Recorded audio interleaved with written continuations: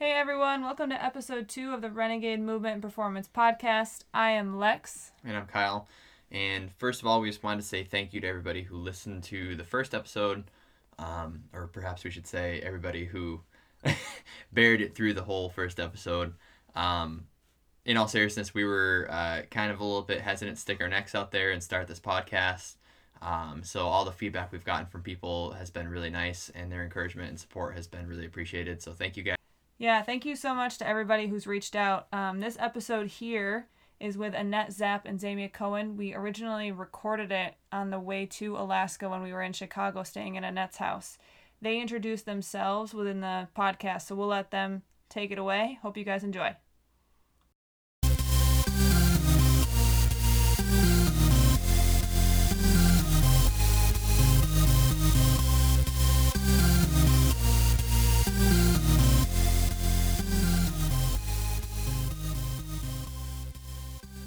We are currently in Annette Zapp's kitchen, where this all started. And we have Annette here and Zamia Cohen. We are going to talk about all things that led to their current endeavors. So funny story, Annette and I actually sat in her kitchen 3 months ago and said that this was what we were going to do eventually. However, we did not know it would be happening today. So... without further ado, I'll let Annette introduce herself, and then we'll talk to Zamia, and then we'll just kind of go from there. So I feel like, Lex, that we should first say that this was supposed to be breakfast with Lex and not necessarily in my kitchen at 8 o'clock at night. But anyway, Your bedtime. My bedtime. Anyway, I'm so glad that you guys are here. And okay, about me. Well, Lex and I met through Shantae the Movement Maestro. Lex is my superhero that keeps my website and my brand going, so I love her so much for that, and I just got to meet Kyle this weekend, so I'm so thankful. I am a full-time firefighter in the Chicago suburbs. I work for the Lyle Woodridge Fire Protection District. I've been there for 15 and a half years, the last 5.5 years as a lieutenant on a very busy engine company, and further, I've been a coach and personal trainer and a nutrition person for about 25 years. So now I marry those two things together. I have a business called Fire Rescue Fitness, for which Lex designed my beautiful logo. And Fire Rescue Fitness is dedicated to the health and wellness of firefighters worldwide. And I do a lot of speaking. I do a lot of contracting with fire departments. And my new thing is I'm trying to coach up civilians to integrate into fire departments because man, firefighters are hard. They have the personality and the demeanor. They're hard. So that's what I'm doing. Perfect. You should give yourself a shout out. You're one of 3 women I in am. your entire firehouse. You know, statistically, nationally, there's about 3%. And so we have 87 employees and 3 women. So we're a little bit higher than national statistics. That's so good. Nice. Yes. So good. Yeah. So good. Zamia? So I have been a personal trainer and nutrition coach for about 17 years and worked for Equinox, which is a high-end fitness club for anyone who doesn't know, for about 14 and a half, and then was ready to venture out and do my own thing and started Good Human Fitness, which is what I've been slowly building and maneuvering my way through to find exactly what I want it to be, and have been really spending the past 2 years growing that, and also just shifting around a little bit. Still doing, at the end of the day, the same work. I personal train in person, but I've also extended that out and started doing personal training and nutrition coaching online. Still all one-on-one customized work. But that's allowed me to obviously work with people who aren't right around me, which has been really nice and fun. And not like the Skype session personal training thing. I designed a program based on your situation, what you have, how long you have to do it, all that kind of stuff. And then you run with it for a couple of weeks. And that also obviously frees up my in-person time so that I can also travel and help people with pain management through microcurrent point stimulation, which is a non-invasive pain therapy. That's been an awesome add to my practice over the last couple of years. So, which is actually what brought me here. I came to visit my friend Annette and also help some people through MPS. I actually worked on a friend who tweaked his back deadlifting, coincidentally, so that worked out well for me to work on him while I was here. And yeah, so I get to travel around wherever business can take me, and hopefully it's places where I know people, so I get to visit, but also help out a lot of people in the meantime and expose them to a different technique for pain therapy, which is really cool. Worked on somebody yesterday who blew out his ankle a number of years ago, and ever since it was pretty gnarly scar, and just by doing one round of scar release on that scar, which was on his ankle, his mobility opened up, his squat got better. Just the pain that he would usually get being in a certain position was gone. So so it's really fun, and it's pretty in the moment. So you also know right away, did we shift things? So it's been great. And Lex is also helping me with my logo currently. So at some point you guys will all see that. When you go in having no idea what you want, it's a little more of a lengthy process, but we're making progress. Absolutely. Yeah. So website coming, that's still in the works too, but Perfect. yeah, it's fun. I love it. I feel like Kyle has the same ad. Do you want to explain MPS a little bit? Sure. So MPS is microcurrent point stimulation, which is basically a very low-grade microcurrent that it does a lot of things, but generally speaking, it's a way to help your body heal itself. Part of it works through acupuncture points.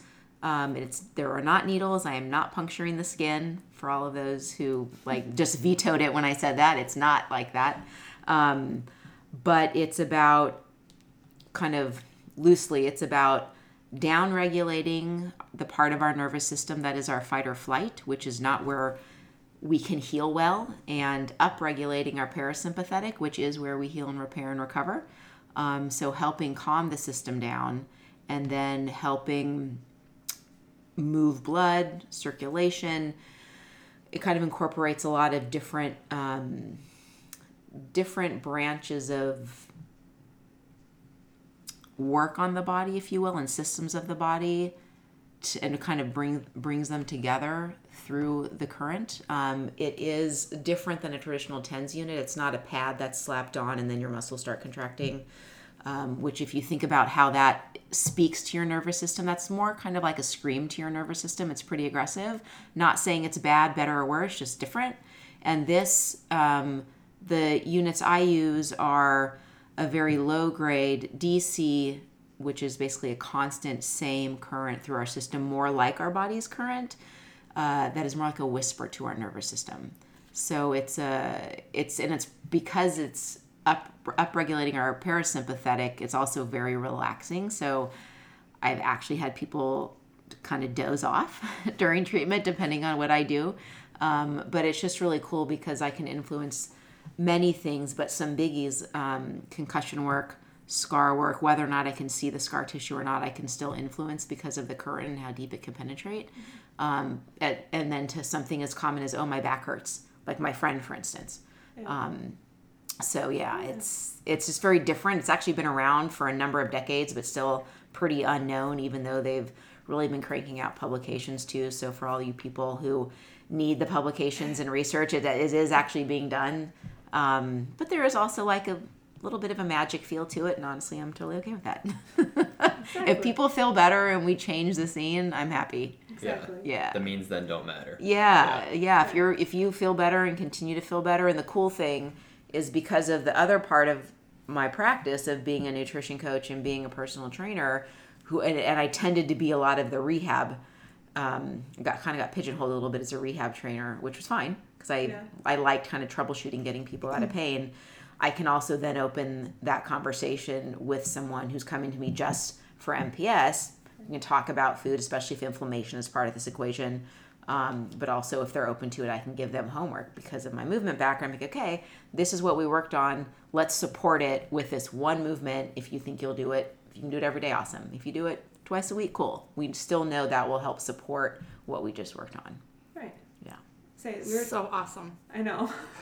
It's so good. And you also have, the down regulation of down regulation of sympathetic and up regulation of parasympathetic with walking. So do you want to talk about that a little bit? So it's super interesting. As a person that's been in the industry for over 25 years, I didn't even know about the microcurrent stimulation until I met Zamia 2 years ago. And then we had the conversation about it a couple months ago. But the reason it's so interesting to me is because the fire rescue EMS scene is full of type A personalities. We are sympathetic, fight or flight, 24/7, always on, always 100%.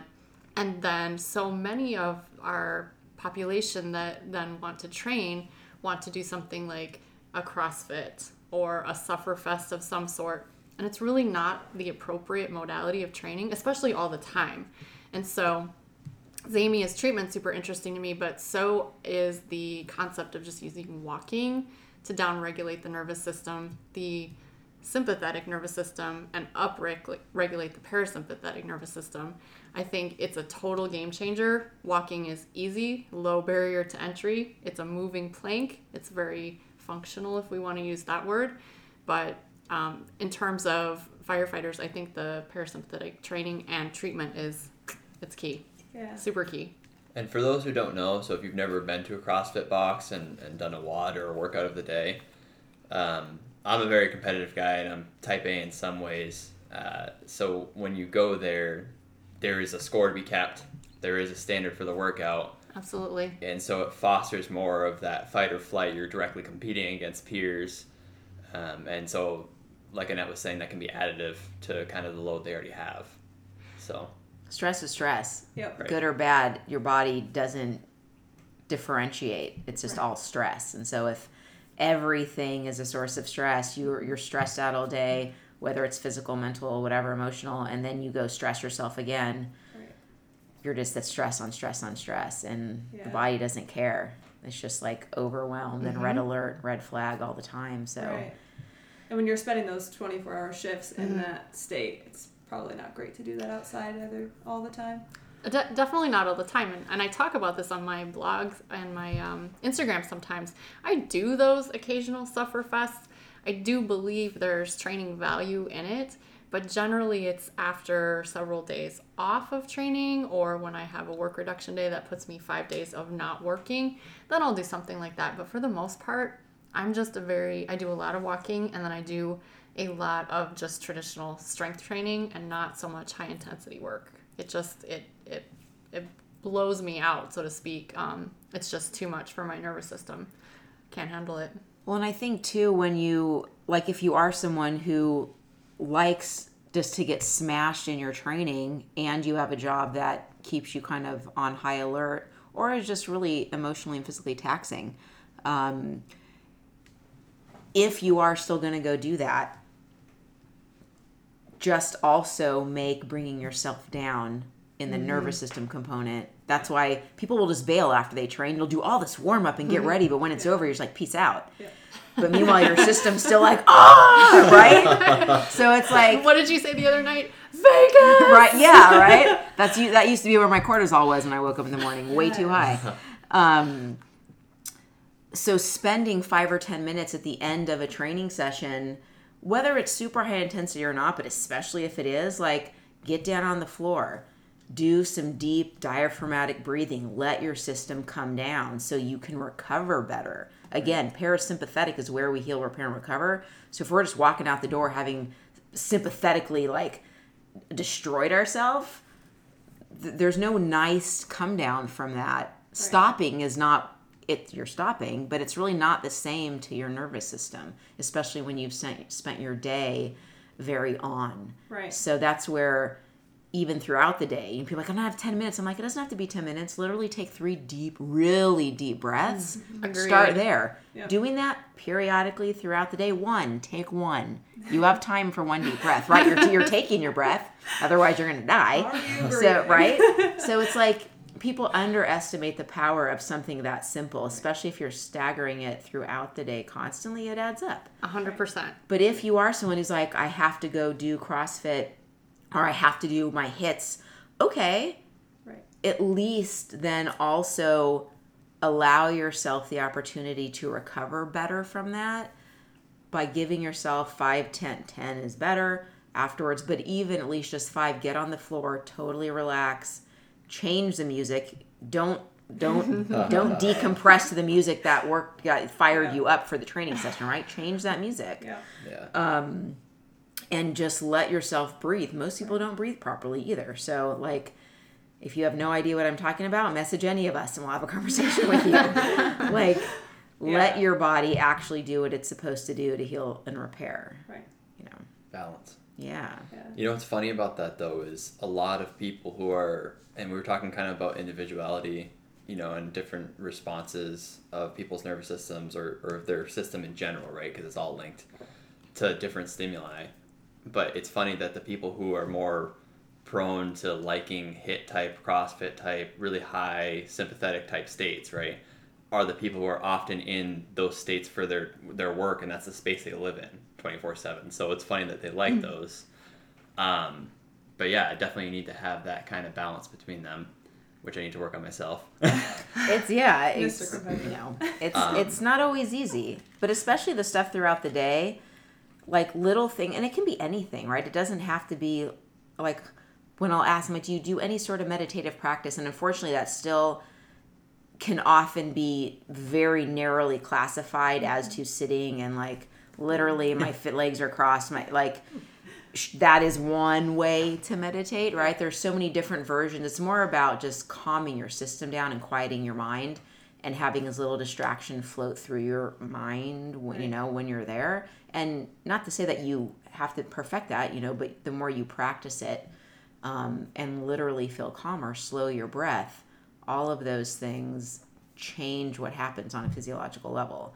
And like if the source of your stress, the number of clients are like, well, I'm not going to quit my job. I'm like, I never said that. I'm like, I realize the source of your stress may not be something you can change, but how you let it impact you is something you can change, right? And that there's so many components that fall into that. But simply having a strategy in the questionnaire that all my clients start with, I talk about stress and what their strategies are and if those work.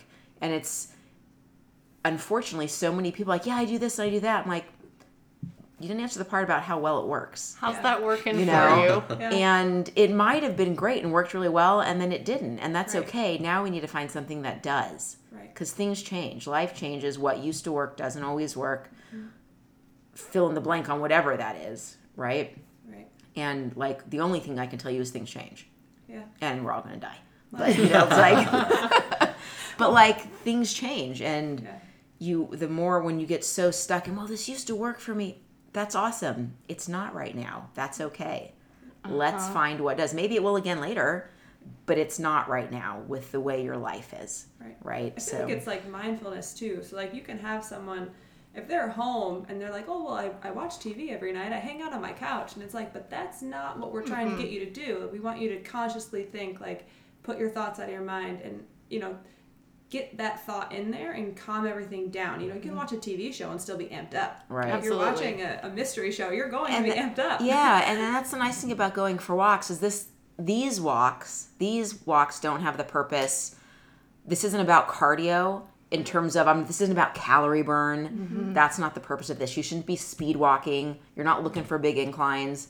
Those are awesome. That's not what these walks are about for that purpose, right? We're not checking social media, right? Yeah, no. like this is moving meditation. That's what it is for me. Although after our walk in the city today, Amy is probably not going to believe me. I mean, I had a purpose. We were going to the mean and we were going to get there fast. So which is why I had to say slow your roll. So that was not moving meditation. That was purposeful locomotion. But like I try to do evening walks after dinner, especially because, you know, sitting right after you eat generally isn't the best thing for anybody, especially since we all probably sit more than we like, even myself, and I'm in an activity-based job. You know, sometimes it's 10 minutes, sometimes it turns into an hour just because of whatever I do. I actually don't listen to music when I go. I'm not saying you can't. I personally don't. I want to hear the sounds around me. I have my phone more just like on the off chance something happens. And I do tend to take a lot of them, like, oh, that's a really pretty flower. My neighborhood is very pretty, so I do like to share that, Of course. especially if I'm walking down to the ocean. But I'm not answering emails. I'm trying not to do that on those walks because it's so easy to be on there all day, and easy to justify being on there more than we have to be. Right. And everyone's job's different. Some people really do need to be on there a lot more, but many of us don't. Yeah. And it's a stressful.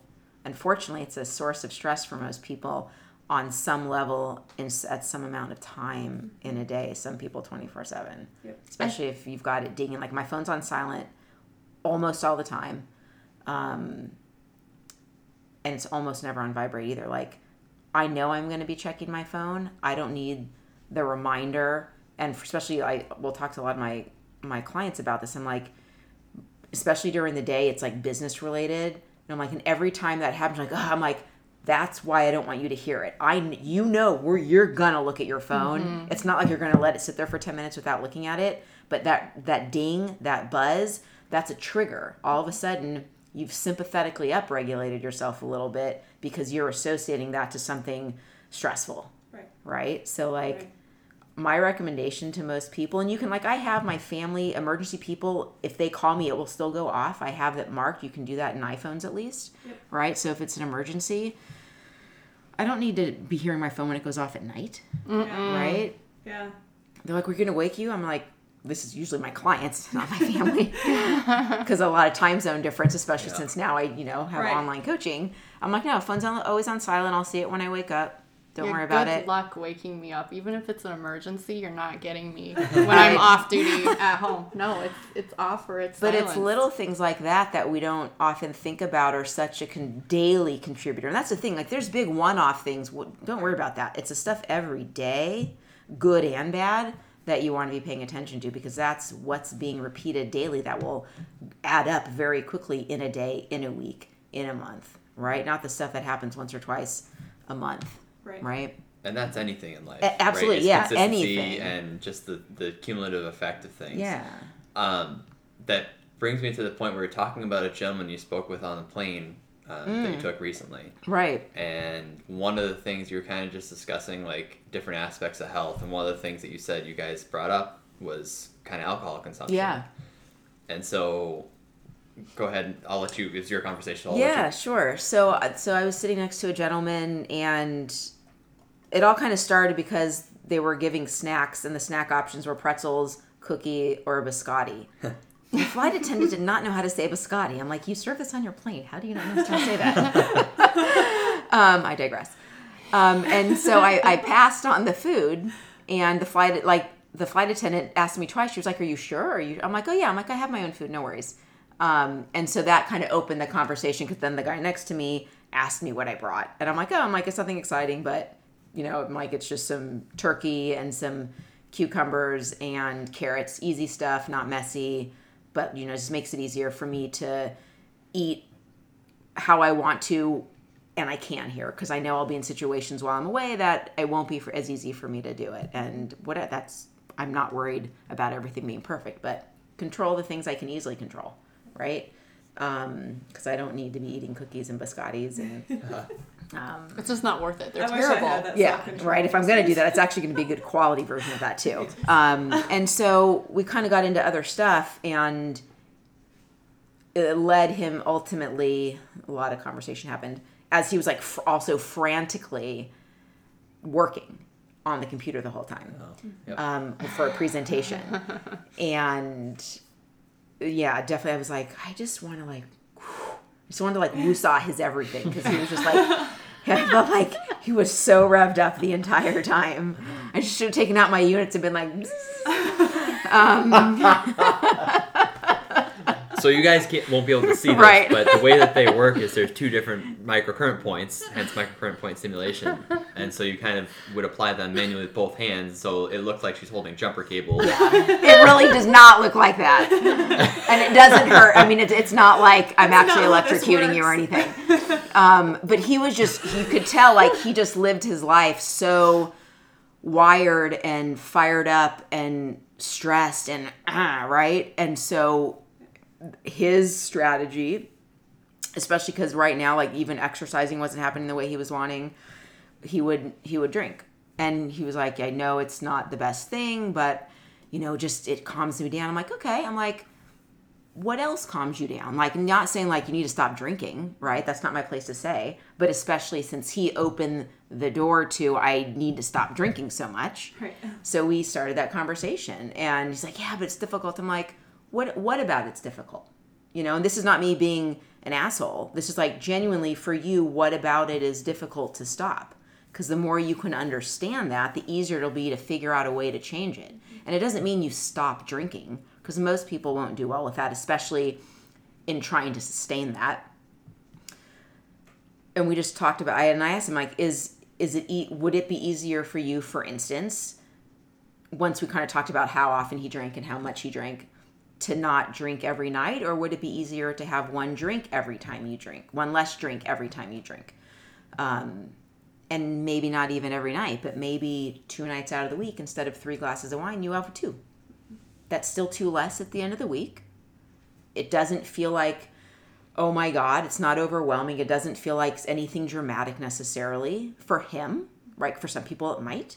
And so we just kind of talked about it. He's like, yeah, you're right. We tend to be this all or nothing. Like, I know I need to stop doing this, so I need to stop everything. Like, some people, very small percentage of people, do that. But generally, that's not how it works. You want to start with a really small change that you are, I like to say 95% confident, at least, you will actually be successful at. Right. And if it's just 1 less drink a week and you have 17, let's say, that's 16. Yeah, get that first victory, and then other things might fall. And in the end of the month, that's 4 less. And you Right. may find like, okay, that was really easy. I can do 1 more day like that. Yeah, Right. for sure. And suddenly it doesn't seem so overwhelming. It seems much more doable. And you start finding something to replace, not a different beverage necessarily, sometimes a beverage in this case, but just a different practice. Like, what else do you find calms you down? Right. Swimming? Cool. Go take a couple laps. Even if it was watching a show, a mindless show, a guilty pleasure show, whatever, it's still a different behavior that you're letting yourself do instead of something that isn't actually helping you in the way it should. Like, a glass of wine a night can have a lot of health benefit. Not for everyone necessarily, but 3 or 4 beverages containing alcohol is a different story. So substituting things is part of that too. If you take something away, you want to add something in generally, Right. to help. But again, you're not gonna always find the right thing. You might think, okay, I think if I do this instead, this will be good. You have to give it a fair shot to see if it's good. Like, once or twice it not working is not a fair shot, right? Do it for a couple weeks and you're like, yeah, that literally just clearly is not it. Okay, let's figure something else out. Try something else, though. Yeah. So many people give up at that point. Yeah, try That didn't something else. work, It takes a while to find what that thing is for you with whatever it is, but it's also important to give it a fair chance to show you if it's going to create the change you're looking for. Right. And I think that's where a lot of people, I don't want to say fail, but disappoint themselves because they're not actually giving themselves an opportunity to start to be consistent enough for something to show change. Right. Like, people often have a difficult time starting too. And Yeah. it's like, you don't have to change everything about your lifestyle. Don't ever. Just, That's the reason usually I Yeah. find, especially when it comes to nutrition, when I actually will have a conversation with someone, they're like, oh, I'm like, I don't know why we think we have to go from eating, let's just say you ate complete crap every day. I'm not going to be like, this is how I eat now. Like, you should eat like me, Yeah. right? I'm like, no, like, what about all of that would be the easiest thing for you to switch? Like, what's your breakfast? Say you don't even eat breakfast. This is my favorite one. You rarely get kickback on this. I don't eat breakfast. First of all, not everyone needs to eat breakfast. You need to make sure eating breakfast for that person makes sense. Not everyone does well eating first thing in the morning. If you actually do, but you're like, I just don't have time. Okay. I don't have time to cook and prepare. Okay. I don't Perfect. even care what you eat. It could be a donut right now. Right now, we're just trying to create this behavior to see if that changes things. Rarely does someone be like, sweet, I'm eating a donut every morning. They try to make it some version of something healthy. And I'm not even going to input on it. I'm like, you pick it. Let's see how things go. I don't even want to know what it is right now. I just want to know if you did it. Yeah. And then you can tell me what it is, and then we can address the what as we need to. But let's see how well implementing eating something in the morning so you're not ravenous when you get to fill in the blank, right? And then continue to eat badly or whatever. So it's not as overwhelming as people think when they realize it shouldn't be everything that's trying to change. It's one thing, one small thing, and then slowly move from there. And ideally, and we were just talking about this, was that this morning? I don't even remember. I'm losing track of days now. I don't know. But like, you just want to scale things appropriately. And if it doesn't seem like it's going to be create enough change for you, that's cool. If you lock it in, you rock and roll with it, and it's like a piece of cake and you nail it straight out the door, cool. We can then we go to number 2, right? Worst case scenario, you like totally nail it because it's so easy. I'd rather that. We want to set you up, especially at the beginning, for success, right? Succeeding at the beginning is way more likely to have you continue doing whatever it is you're trying to do. Right. But if we bite off this big, whatever, analogy brain fart, if we just choose so big and you can't do it, then you're like, oh, I can't do this. It's too much, right? So. And I think people, if you said to somebody who might be able to deadlift, for instance, 100 pounds is their 1 rep max, and you said, here's 700 pounds on a barbell, go pick it up. They know they can't do it. They know that doesn't even make sense to try, right? But when you say, okay, here's your diet, it's not the most optimal for you in just about every way possible, let's make one change. Suddenly they start thinking well, if I make that one change, I have to change everything about it, like you're saying. And it's this whole beast and animal. And for whatever reason, people get stuck on, I have to change everything, though, to be like so-and-so, who they think is... Or just what they think it's supposed to look like. And eventually, maybe it will, but eventually... Right. You'll get it's to some summation version of that. Cumulative choices over a long period of time, It just takes a lot, and it takes a lot of patience, too, and... I'm constantly with especially my nutrition clients, reminding them, my job is not to judge you. Right. My job is to understand as much as possible so I can assist you as well as possible. Right. And I always say to them, I'm like, I ask of you for you to not judge yourself as well. And that's hard. But I'm like, say you ate something you weren't supposed to eat, telling yourself you suck and you're a piece of shit. I'm pretty sure that's not going to make you go eat a salad. Right? You're probably going to go have more of what just happened and often spiral or binge or whatever. And you have to be patient. You have to be kind to yourself. And more than anything in all of whatever it is you're trying to do differently, understand yourself within that. Whether it's trying to get on a training program, whether it's, I'm kind of speaking to what I do for a living, the nutrition thing. If things don't go as planned, okay. Own it, first of all. Own your shit. You have to own Absolutely. your shit. Yeah. Absolutely. But now we want to understand it. Why didn't it go well? But also, why did that week go so well? We need to replicate what happened that week because that worked very well. What lined up so well that you had all this success, right? And we tend to just focus on when things are bad. Right. But we want to troubleshoot and tweak the challenges and repeat and support the wins. Right. And we kind of forget about the wins. There's stuff that we can use our advantage when things go well. I think that the thing too is the beauty of a really good coach meets the client or patient or whatever they are where they are. So I think it's Dr. Andy Galpin that talks about, he had a client who literally subsisted on fast food. They ate a fast food meal for every meal of every day of every week.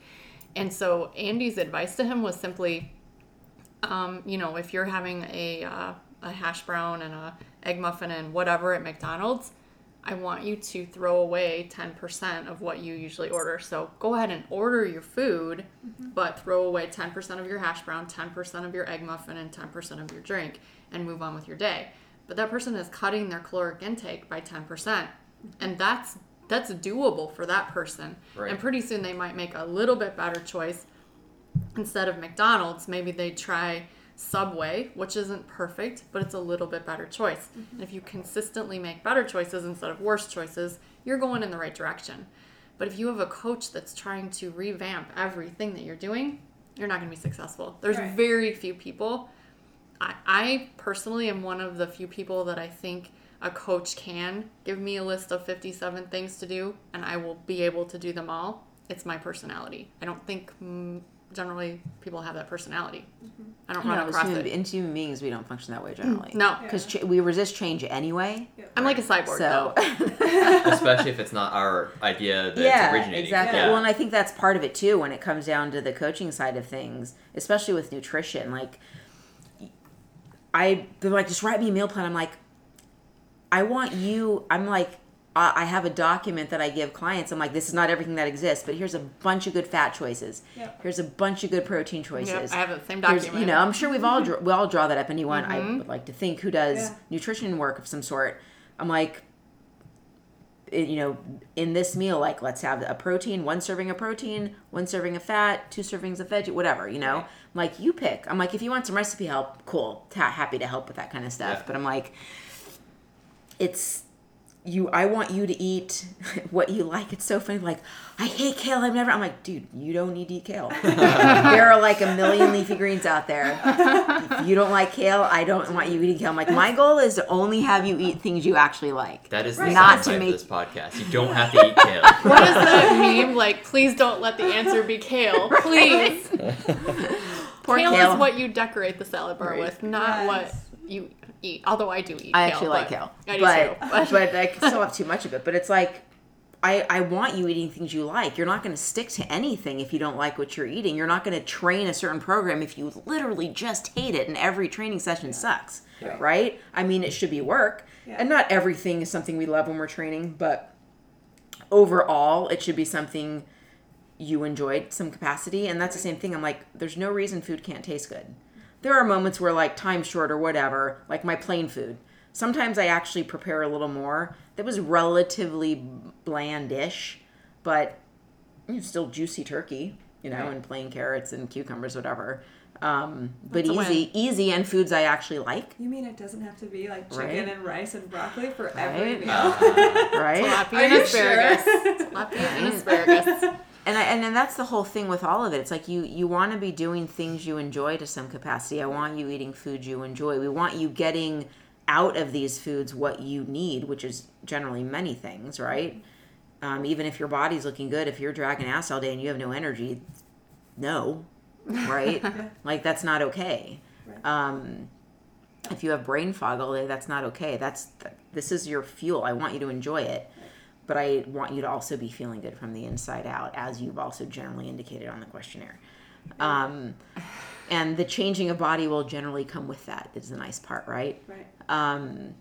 And I also always say, and I'm not taking this as the only person who says this, because I imagine we all say it, it's not about being perfect. It's about being pretty good most of the time, because that adds up, right? Yep, I say a version of that too. Yeah, I mean, again, nothing new, but I think it's things that people lose sight of because, like, I totally screwed up. I'm like, okay, you had a donut. You had 3 donuts, okay?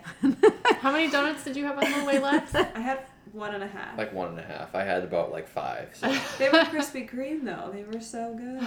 And that's the thing about generally speaking with whatever it is. Yeah. Like, you travel this and that, you didn't have time to go to the gym, you were in meetings, you were out of the hotel room at 7 a.m., you didn't get back until 10 p.m. For me, with those people, I'm like, do the best you can eating. Do like your best with whatever sleep you can get. Sleep That's is what so I care key. about. Like, Sleep try is your best key. to get, like, sleep is your focus Yeah. on these when you travel in that situation. Do the best you can. Like, we know how to eat now. We've done this enough. Do the best you can and try to get as much sleep. Stay hydrated. Yep. Like, you're going to have alcohol. Okay, just try to stay hydrated, try to get decent sleep. Like, Yeah. it's not, and that's why when we're home or when you're in whatever that environment is, that gives you the routine that lets you be consistent, take advantage of that. Right. You can.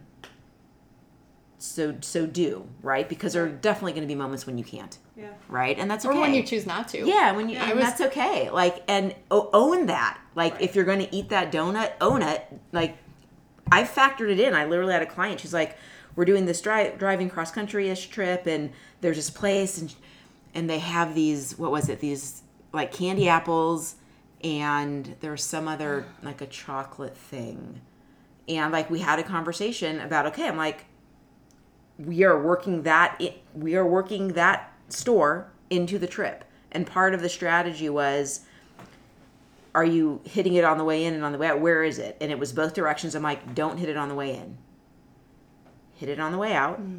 So Because then you won't know how good it is, so you don't want to hit it well, on. she knows. She knows. This is like a familiar place. But the whole thing was like, you're not going to go back because you hit it on the way out.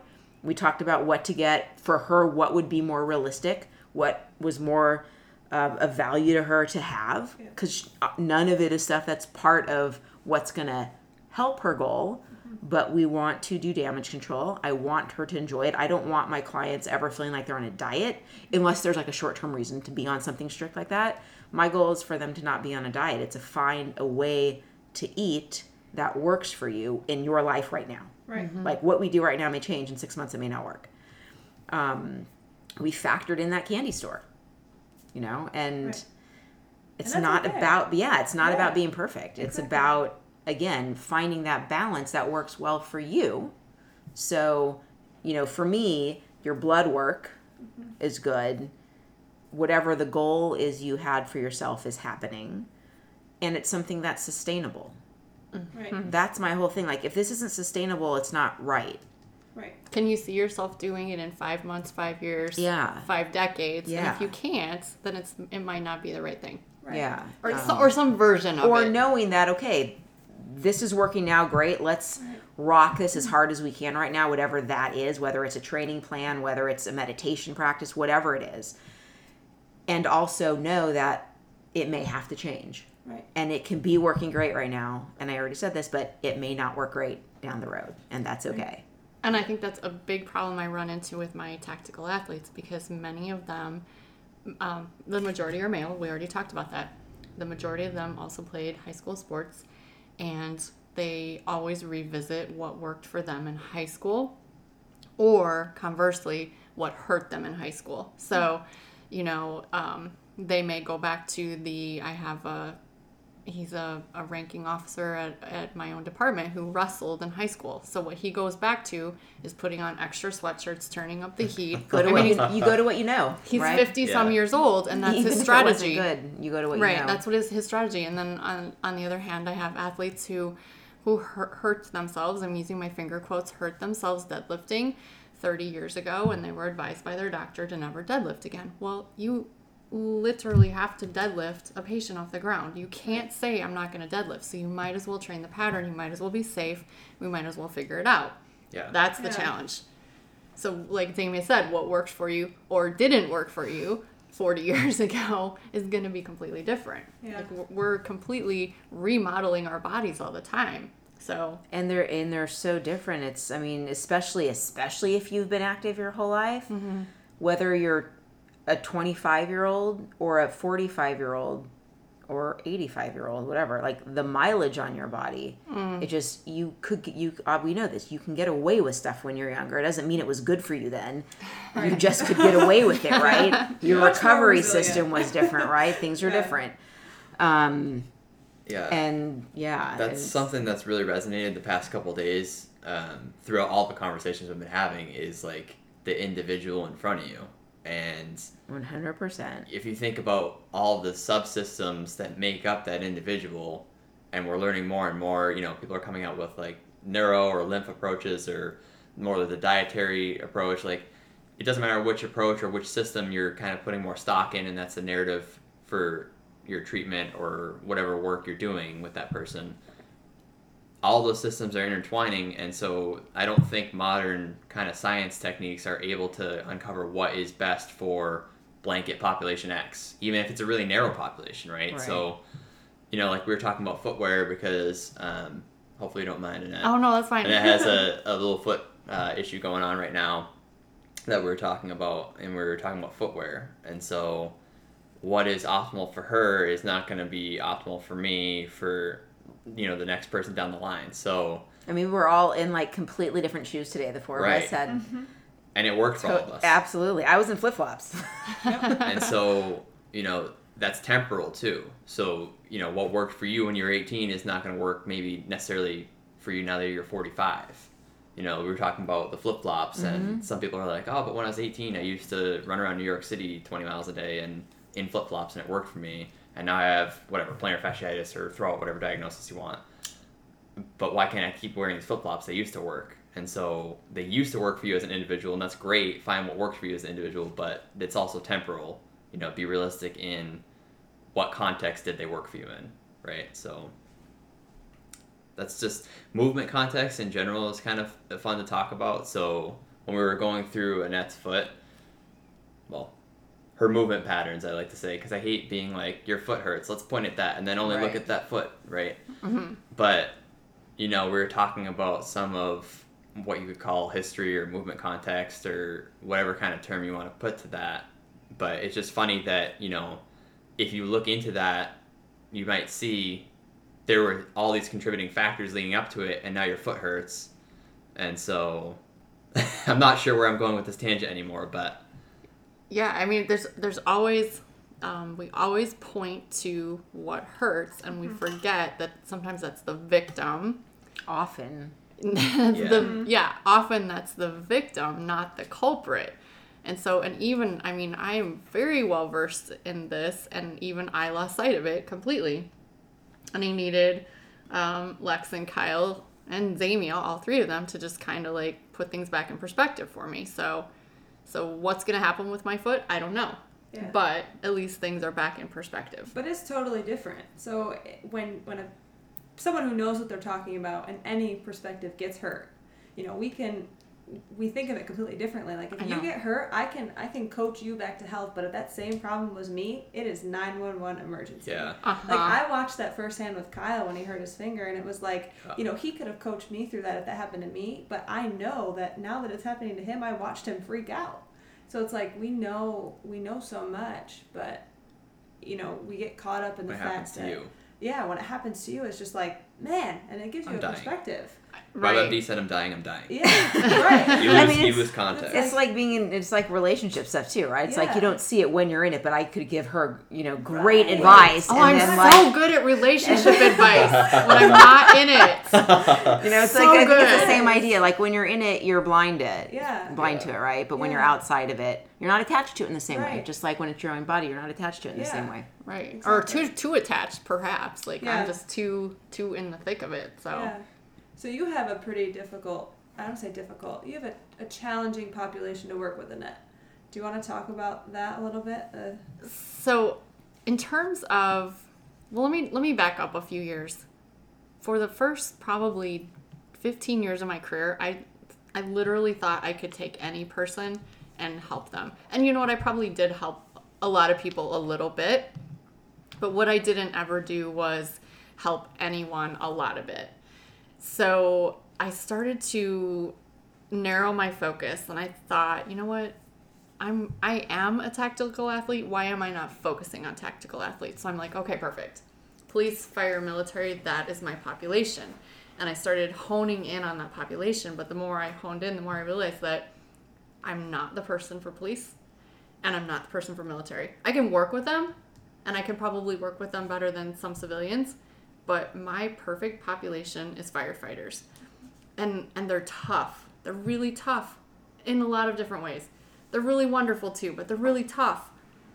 They're a family. They're tight-knit, and it's really hard to get in. As an outsider, you're immediately suspect.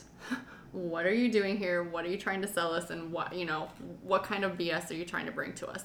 So I have that sort of relationship already where I am a firefighter, so that helps. But the mentality is tough. The demeanor is tough. But the other thing that's tough is they're all in pain.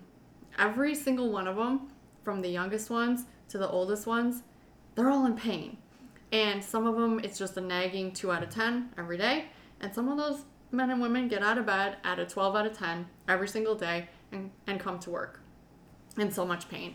And so, and it's usually common pain, because when you think about it, the stacking joints in the body, that ankle that should have good mobility, that hip that should have good mobility, the T-spine that should have good mobility, well, we stick our foot in a boot and basically immobilize it. It's almost like one of those cam walker things. Those boots don't move. Then our hips, we're in gear, which is tight across our hips. The hips, we're lifting our feet to step up on steps, and we're not even using good mechanics because our hips can't move. And then our T-spines were locked down, not only with the stupid air packs, which save our lives, by the way, but Functionally stupid. Functionally stupid. Thank you, Zamia. Functionally stupid air packs. They lock down our T-spine. And then add that, they stick us in cabs where we can't move. We cannot rotate in our seats whatsoever. So we're locking down our ankles, our hips, and our T-spine. Recipe for disaster. Because where does that manifest? Knees, low back, Backs. and shoulder. And statistically, I believe it's low back, shoulder, and knee in that order. The firefighters get hurt. But then we have that problem. We have it's hard to get in as a civilian. We have they're all in pain for pretty much the same reasons. And then we have lack of resources.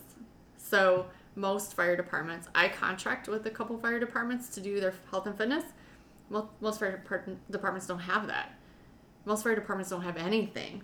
Or they may have what's called a peer fitness trainer, who is another firefighter who went to a 40-hour class to learn how to coach this complex body system that we just talked about, interrelated, all of those things that Kyle talked about. And now we're giving that responsibility to a firefighter who's gone to a 40-hour class. It's not optimal. And so the thing that I've been kind of like beating home lately is that, and I use the example of Cordarrelle Patterson. He plays for the Bears right now. He's a wide receiver, and that's now everything I know about Cordarrelle Patterson and the Bears and football. But he has probably 10 professionals dedicated to his success. He's got the head coach and the position coach and the team doctor and the physical therapist and the blah blah blah, vomiting words. But even when he played at Tennessee, he probably had 8 of the same top-notch professionals dedicated to his success. So then I think, okay, let's back it up. Let's go to high school. And I use the example of Marcellus Moore, who's a standout track and field and football athlete. He's at Plainfield North High School. He's an amazing athlete. He's already signed to play, I think, both sports at Purdue. But even Marcellus Moore has the benefit of probably 5 top-notch professionals. He's got Tony Holler, legendary track and field coach.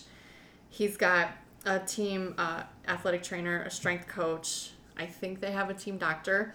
And he works with Chris Corfist, who basically developed RPR. So Marcellus Moore, as a high school athlete, has all of these resources. But then, neither Cordarrelle Patterson or Marcellus Moore are ever going to roll up on a fully involved structure fire and have to make life and death decisions. So, that's where I come from.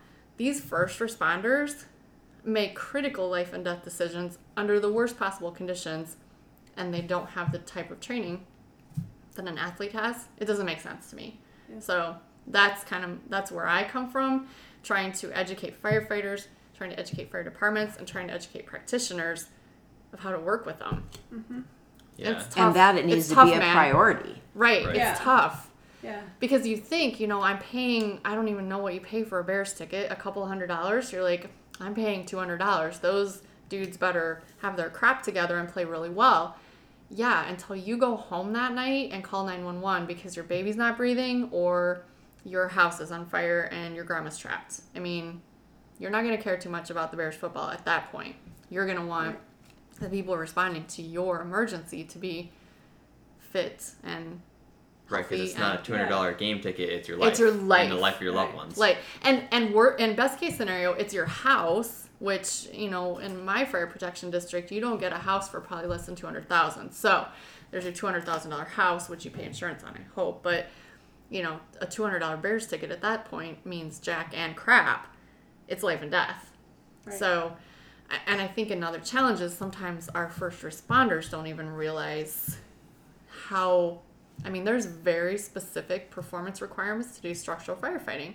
You need a VO2 max of 42. End of story. If I had to guess, I would say maybe 50% of firefighters don't have that.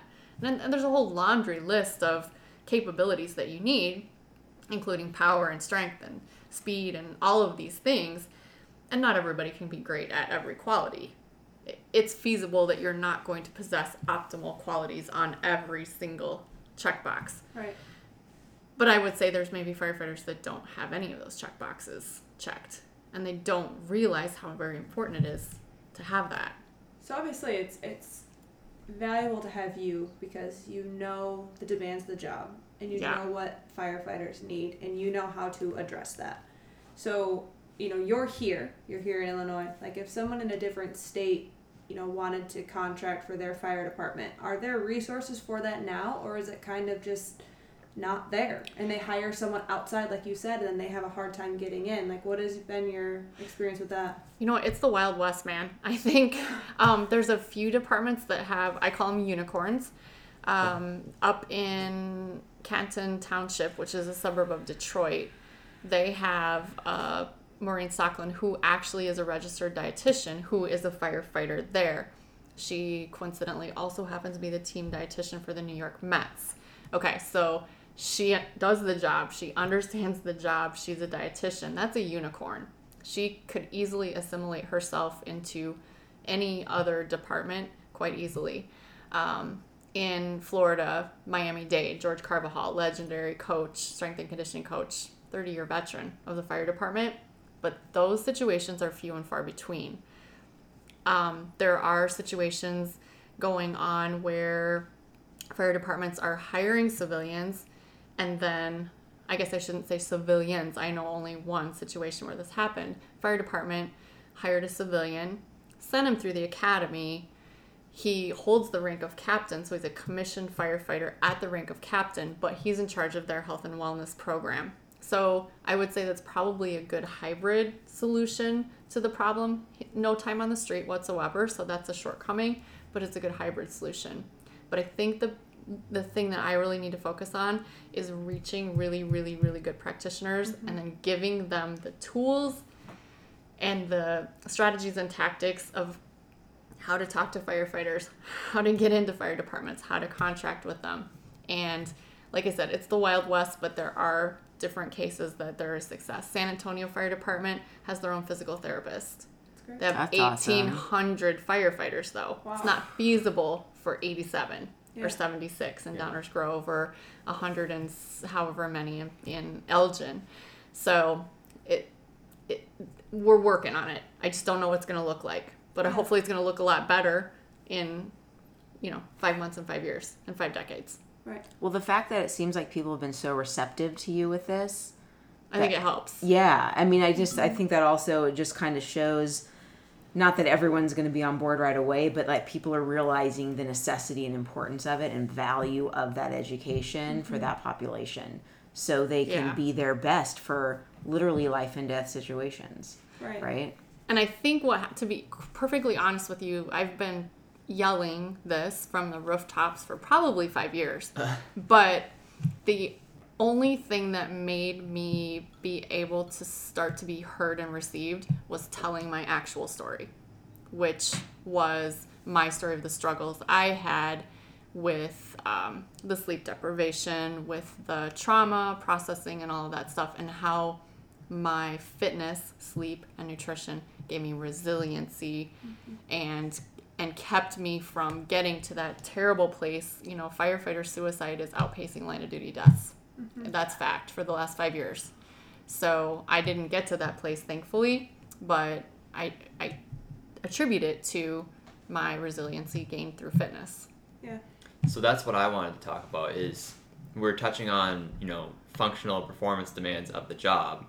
And obviously that's really important to be broached because they need to be able to serve the people that they're serving and be able to do the job they need to do, not only for their constituents, but also to be able to get home to their families at night. Yep. But on top of that, building resiliency through physical fitness even, right? And so you're talking about just about everybody in a firehouse has pain, whether it's, on the ordinal scale of 2 out of 10, or if it's, they can't even wake up without crying tears because they're just in so much pain. How much of that is wear and tear from the job? Yes, there's certainly a physiological component to that.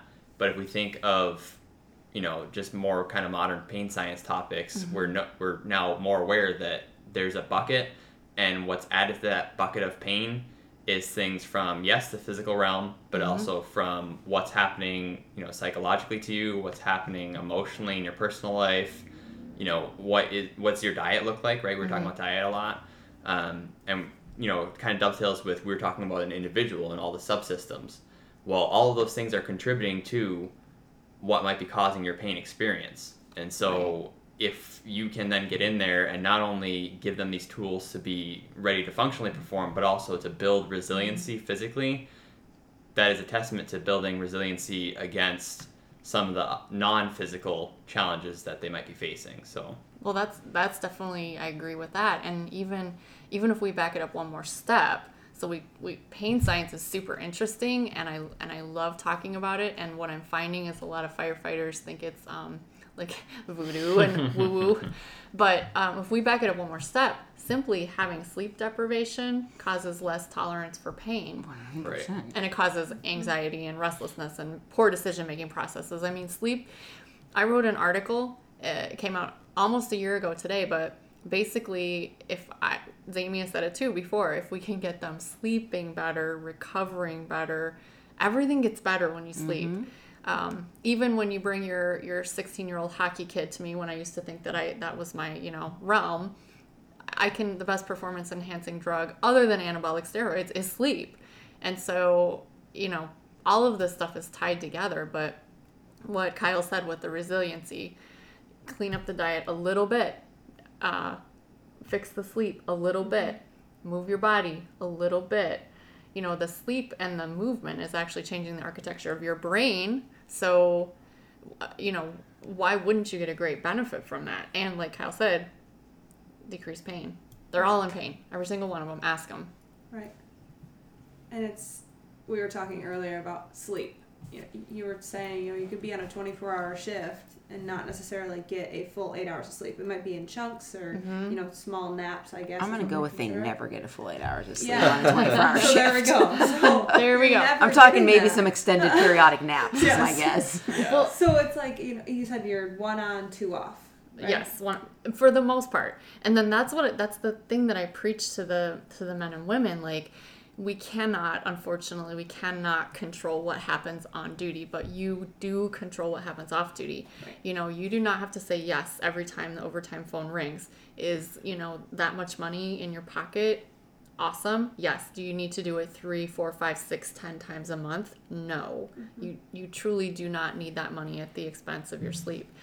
And the other thing that I recently learned, I didn't know this, is that although you accumulate sleep debt, it's not like a credit card. You can't run up a 50,000 hour sleep debt.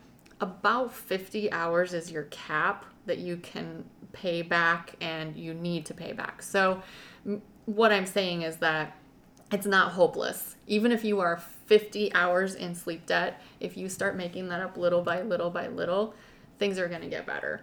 And you make better decisions, you process things. One of the things that happens when you're sleep deprived is bad situational awareness. That's a really, really bad thing to have going on when you're at a fire or Right. an emergency scene. So Right. sleep makes everything better. And I mean, just your fuse is shorter. I mean, and so in the most critical of times when you need to right? Do tell.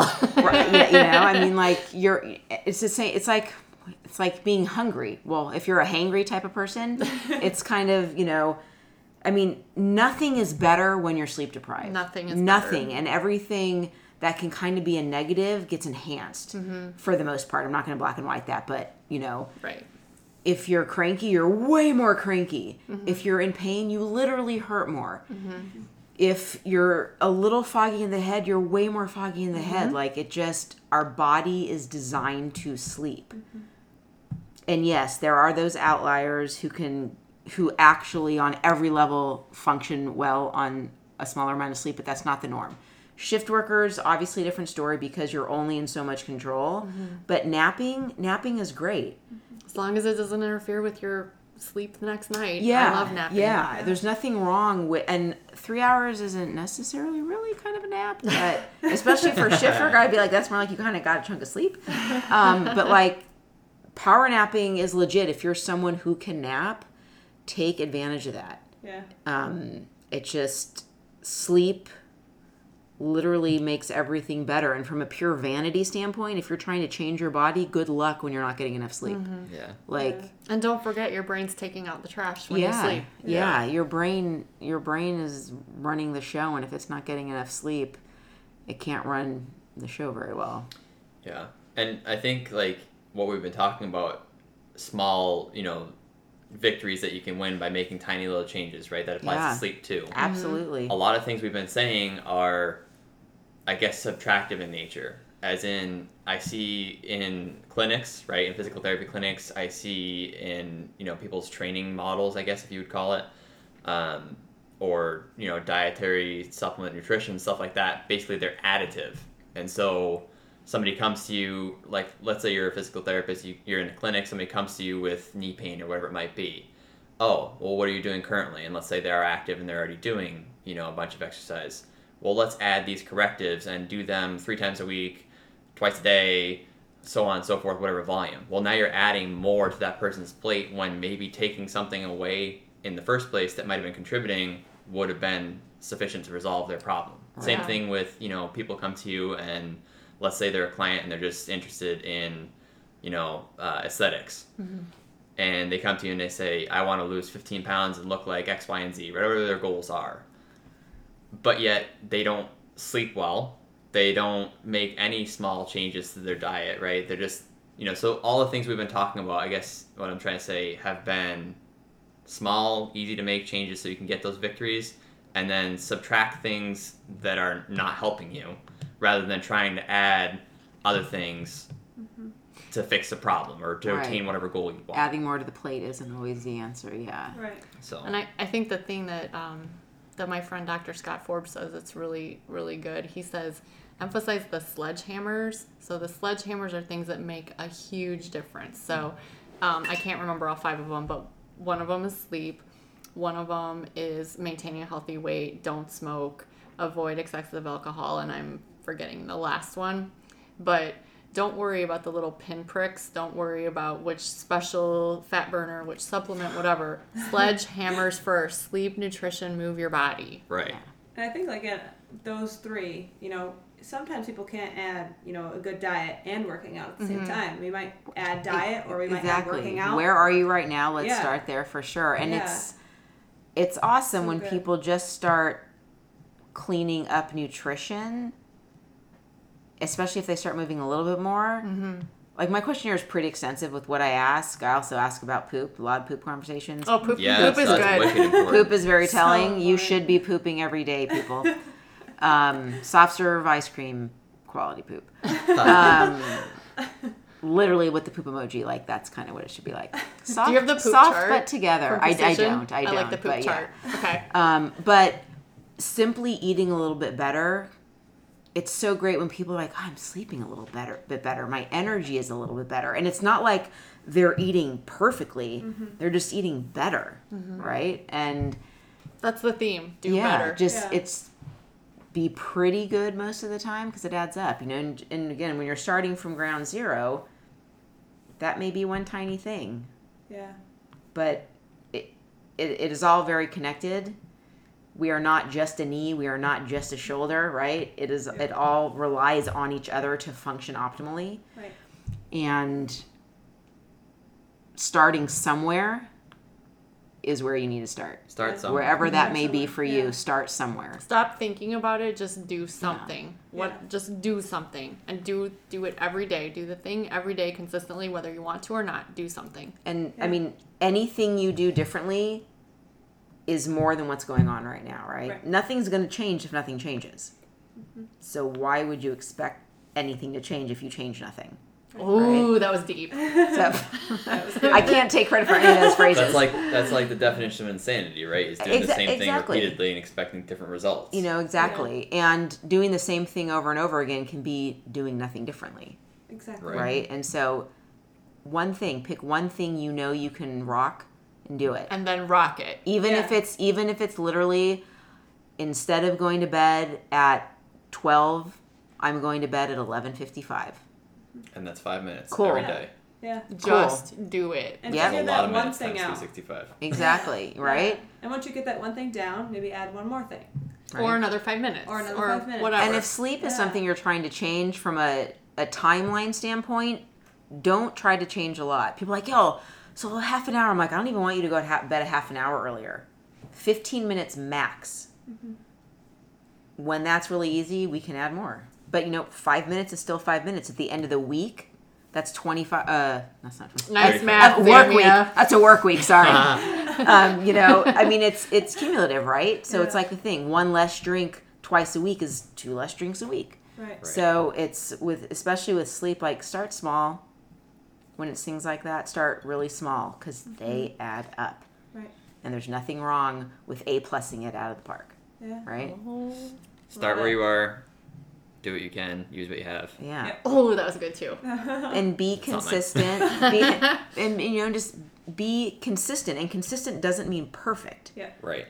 But you're being consistent with doing it. Sometimes it goes well, sometimes it doesn't, but keep going because eventually, if you've chosen wisely, and sometimes we don't, and we have to reassess, but eventually you start start succeeding more than you don't. Right. And then you're being pretty good most of the time. Right. Not about being perfect. Victories. So, I guess we'll try to wrap this up, but it's important for people to get a hold of you and know how to get a hold of you. So, Annette, how can people get a hold of you? I have a beautiful website. I do. Oh my God. It was designed by Lex Lancaster Superhero. So you can get me on my website. There's a contact button, www.firesqfitness.com. But I'm also active on Instagram, so I'm at FireSQFitness. That's probably the best way. I'm terrible Yeah. at Facebook and Twitter. Terrible. Zamia?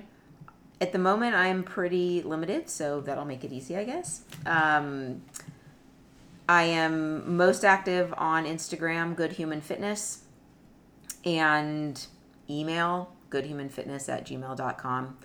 Website will be coming. I do have Facebook, but just because I have to have that for my Instagram, so nothing generally gets posted on Facebook that isn't just swapping over from my Instagram. So definitely Instagram or email would be the best way Perfect. to reach me. And unless it's some inappropriate DM, I will absolutely respond. I, on the other hand, respond to. Just kidding. I do not respond to inappropriate DMs. Hey, either. girl. Hey, girl. Hey. How you doing? We just wanted to thank you guys for listening, and if you want to connect with us, we are on Instagram at Renegade Movement, and that's Renegade MVMT. Hope you enjoyed the episode.